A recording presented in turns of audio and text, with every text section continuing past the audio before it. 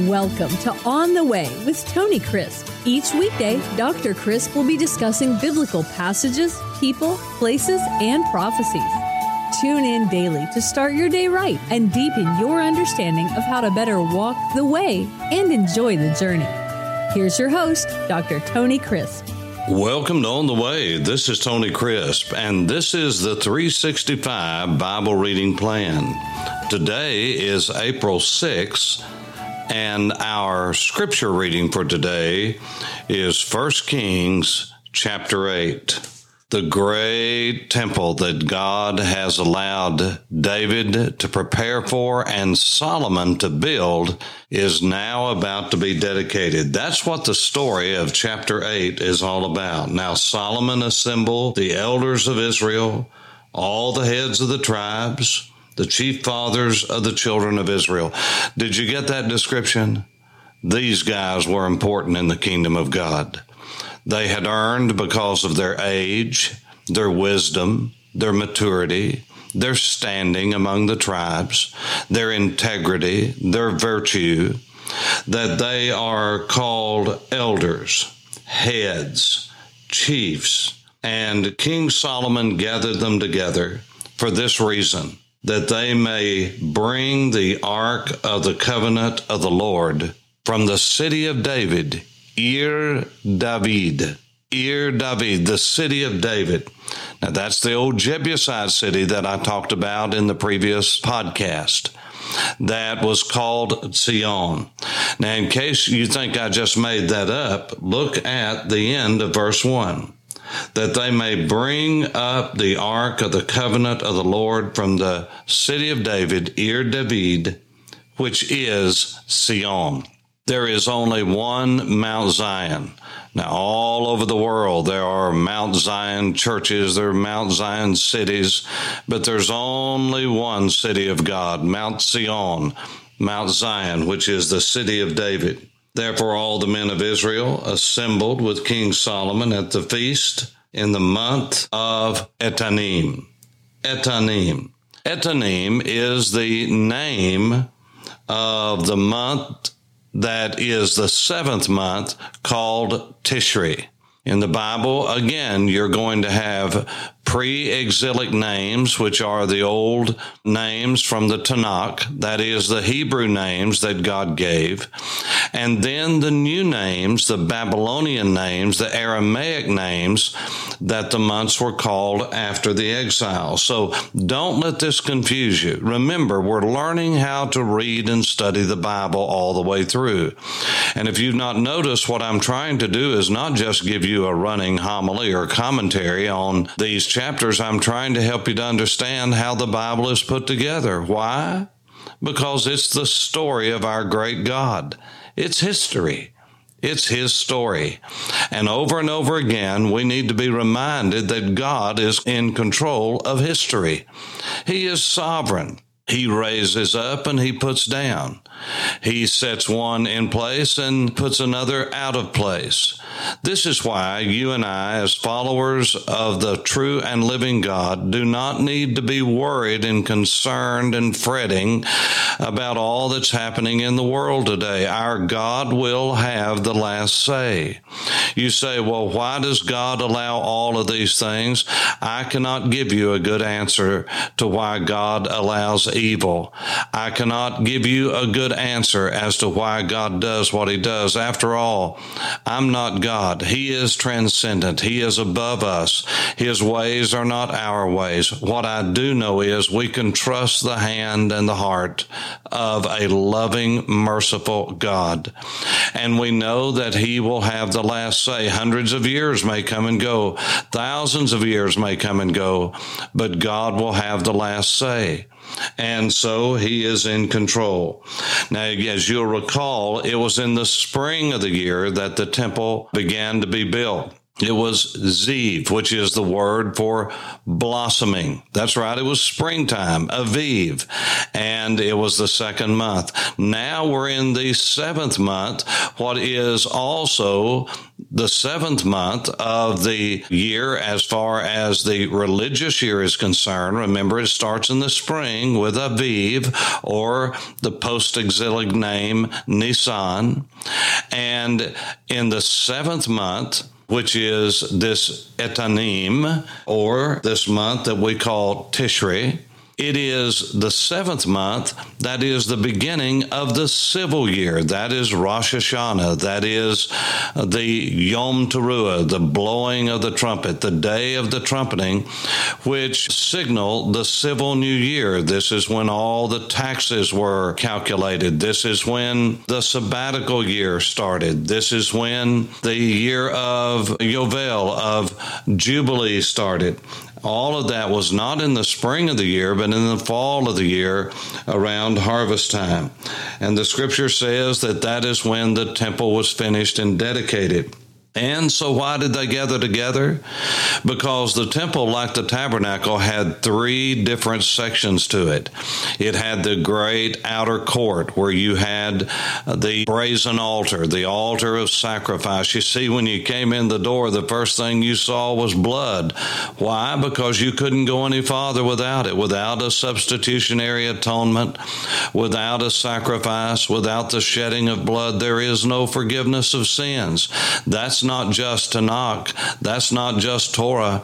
That is the Brit Hadashah. That's the new covenant. Without the shedding of blood, there is no forgiveness of sins. And then after that, you came face to face with a beautiful laver. That's where we get our word lavatory. It's a wash basin, because the priest had a bloody job, and it was dirty work in the sense of they would get their hands defiled and their feet defiled and blood splattered on them. And dealing with these animals, they had to, before they went in to the next section of the tabernacle, they had to be washed and cleansed. So in this particular temple, not in the tabernacle, which just had one laver, one wash basin, here Solomon had thousands upon thousands of gallons of water. Why? Because thousands of sacrifices were made, and he had smaller wash basins all alongside the temple.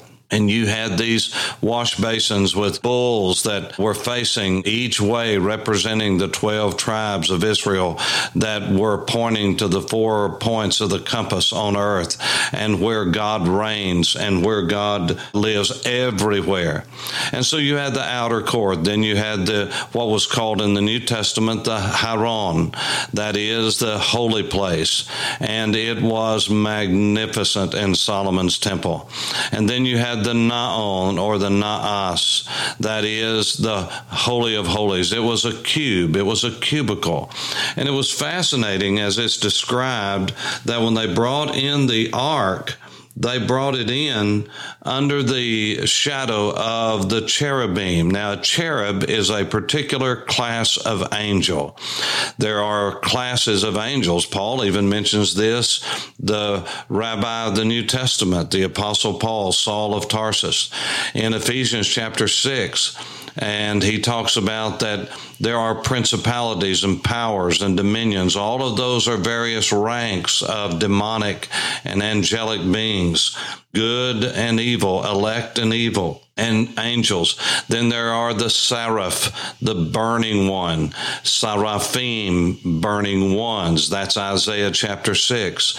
And the Seraphim, plural, I-M on the end, they are the ones that have 6 wings. And with 2, they cover their face. With 2, they cover their feet. With 2, they fly around.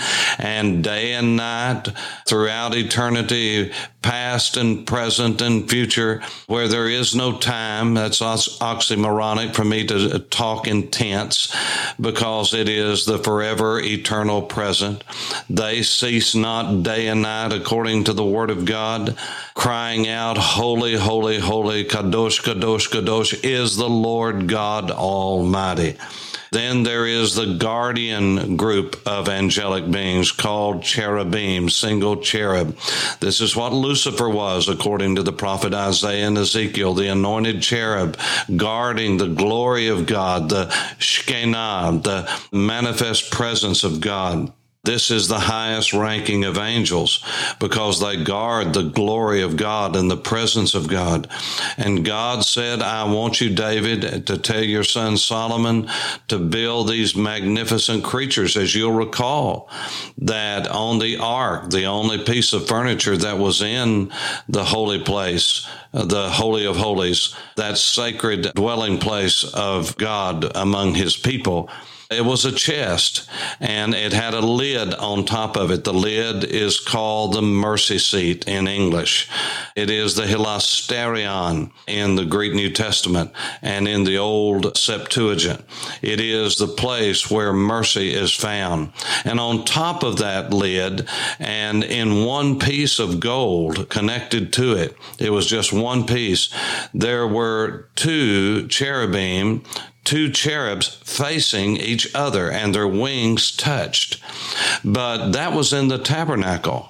That same ark of the tabernacle was brought into this temple, but it was placed under cherubs that had 15 feet wingspans. That's right, 7.5 feet on one side, 7.5 feet on the other, and their wings touched. It was a 30 feet wide cube, and their wings touched each other, and then they touched the edge of the tabernacle walls. And underneath those cherubim, these huge wings, was placed the Ark of the Covenant. Now, the scripture says that the ark only had in it at this time the tablets of stone. But according to Hebrews chapter 9 and verse 4, it originally had in the tabernacle in the wilderness 3 elements or items in it. It had the golden pot that was filled with manna. It had Aaron's rod that budded to show his authority, anointed by God to be the priest and the high priest, and then the tablets written by the finger of God. And so by the time of the building of the temple, all that was in there was the tablets itself. That's what it says in verse 9. Nothing was in the ark except 2 tablets of stone, which Moses put there at Horeb. In other words, those tablets were put in, listen to me, they were put in 480 years earlier. And they had been resting there in that ark. When David moved it, when the Philistines looked inside of it, those tablets were not moved, and so they were there. It said that they were put there at Mount Horeb, at Mount Sinai, when the Lord made a covenant with the children of Israel that when they came out of Egypt. And so they were still there. And the Bible says that it is under. Isn't this a wonderful thing? I hope you'll always remember this. Sometimes we think when we read in the Bible about God taking care of us under his wings, and under his wings are protection. Under his wings is shelter. Under his wings are refuge for all of us. Now listen. That's not talking about angelic wings in the sense of what we normally think of. In the shadow of his wings means in the place where God meets with his people. Under the shadow of his wings is the Holy of Holies. Under the shadow of his wings is where we meet God. That's where heaven and earth meet. And that is where there's protection, is where we are under the shadow of the Almighty. When we are under his protective wings, where is that? In his presence. Who may enter his presence? Those who have clean hands and a pure heart. Those who are not lying and lifting up their soul to vanity and selfish deceit. Those of us who have come with the cleansing of the blood of the altar, the blood of his own dear Son. That is where we meet God. We meet God under the shadow of the cherubim. What's he talking about? He's talking about that great temple where the glory of God was so great. Look at what it says in verse 10. And it came to pass when the priest came out of the holy place, not the Holy of Holies, that the cloud filled, the cloud, what cloud? The same cloud that led the people of Israel out of Egyptian bondage. The same cloud that was a covering by day became a fire by night to not only guide the people when it was daylight, but guide them in the night. Aren't you glad that God guides us in the night and gives us light? Aren't you glad that we don't have to doubt in darkness what God has shown us in plain light? God is with us. And if you're a follower of Yeshua HaMashiach, if you are a follower of Jesus the Christ, if you are a follower of Jesus of Nazareth, who has now risen from the dead and declared to be the Son of God with great power, according to Romans chapter 1 and verse 4, by the resurrection of the dead, he is alive, and you can meet him today and walk with him today. And so much was the glory cloud filling the house of the Lord that the priests could not continue serving there. They had to get out because the glory of the Lord filled the place. Would to God that in our lives we would say, God, I can't take it anymore. I am so filled with your presence. I can't take it anymore. You see, the Bible said through the prophet Malachi that if we would trust God, if we would prove him, if we would believe what he says, if we would give according to how he has blessed us, not according to our own dictates, but according to how he's blessed us, if we would honor him with the first fruits of our substance, if we would give him our lives, if we would give him our money, our families, our houses, our land, whatever it is. The prophet Malachi, the last voice from God before the Old Testament canon was closed, said he would open up the windows of heaven and pour out a blessing that you and I could not receive. May God grant it to us as we walk on the way. This is Tony Crisp. Thanks for listening to On the Way with Tony Crisp. Tune in every weekday for information on biblical passages, people, places, and prophecies. Fridays are for your questions. Email your questions to questions@tonycrisp.org. Then just listen for your question to be answered on Friday's podcast. That's questions@tonycrisp.org. Thanks for listening and have a blessed day on the way.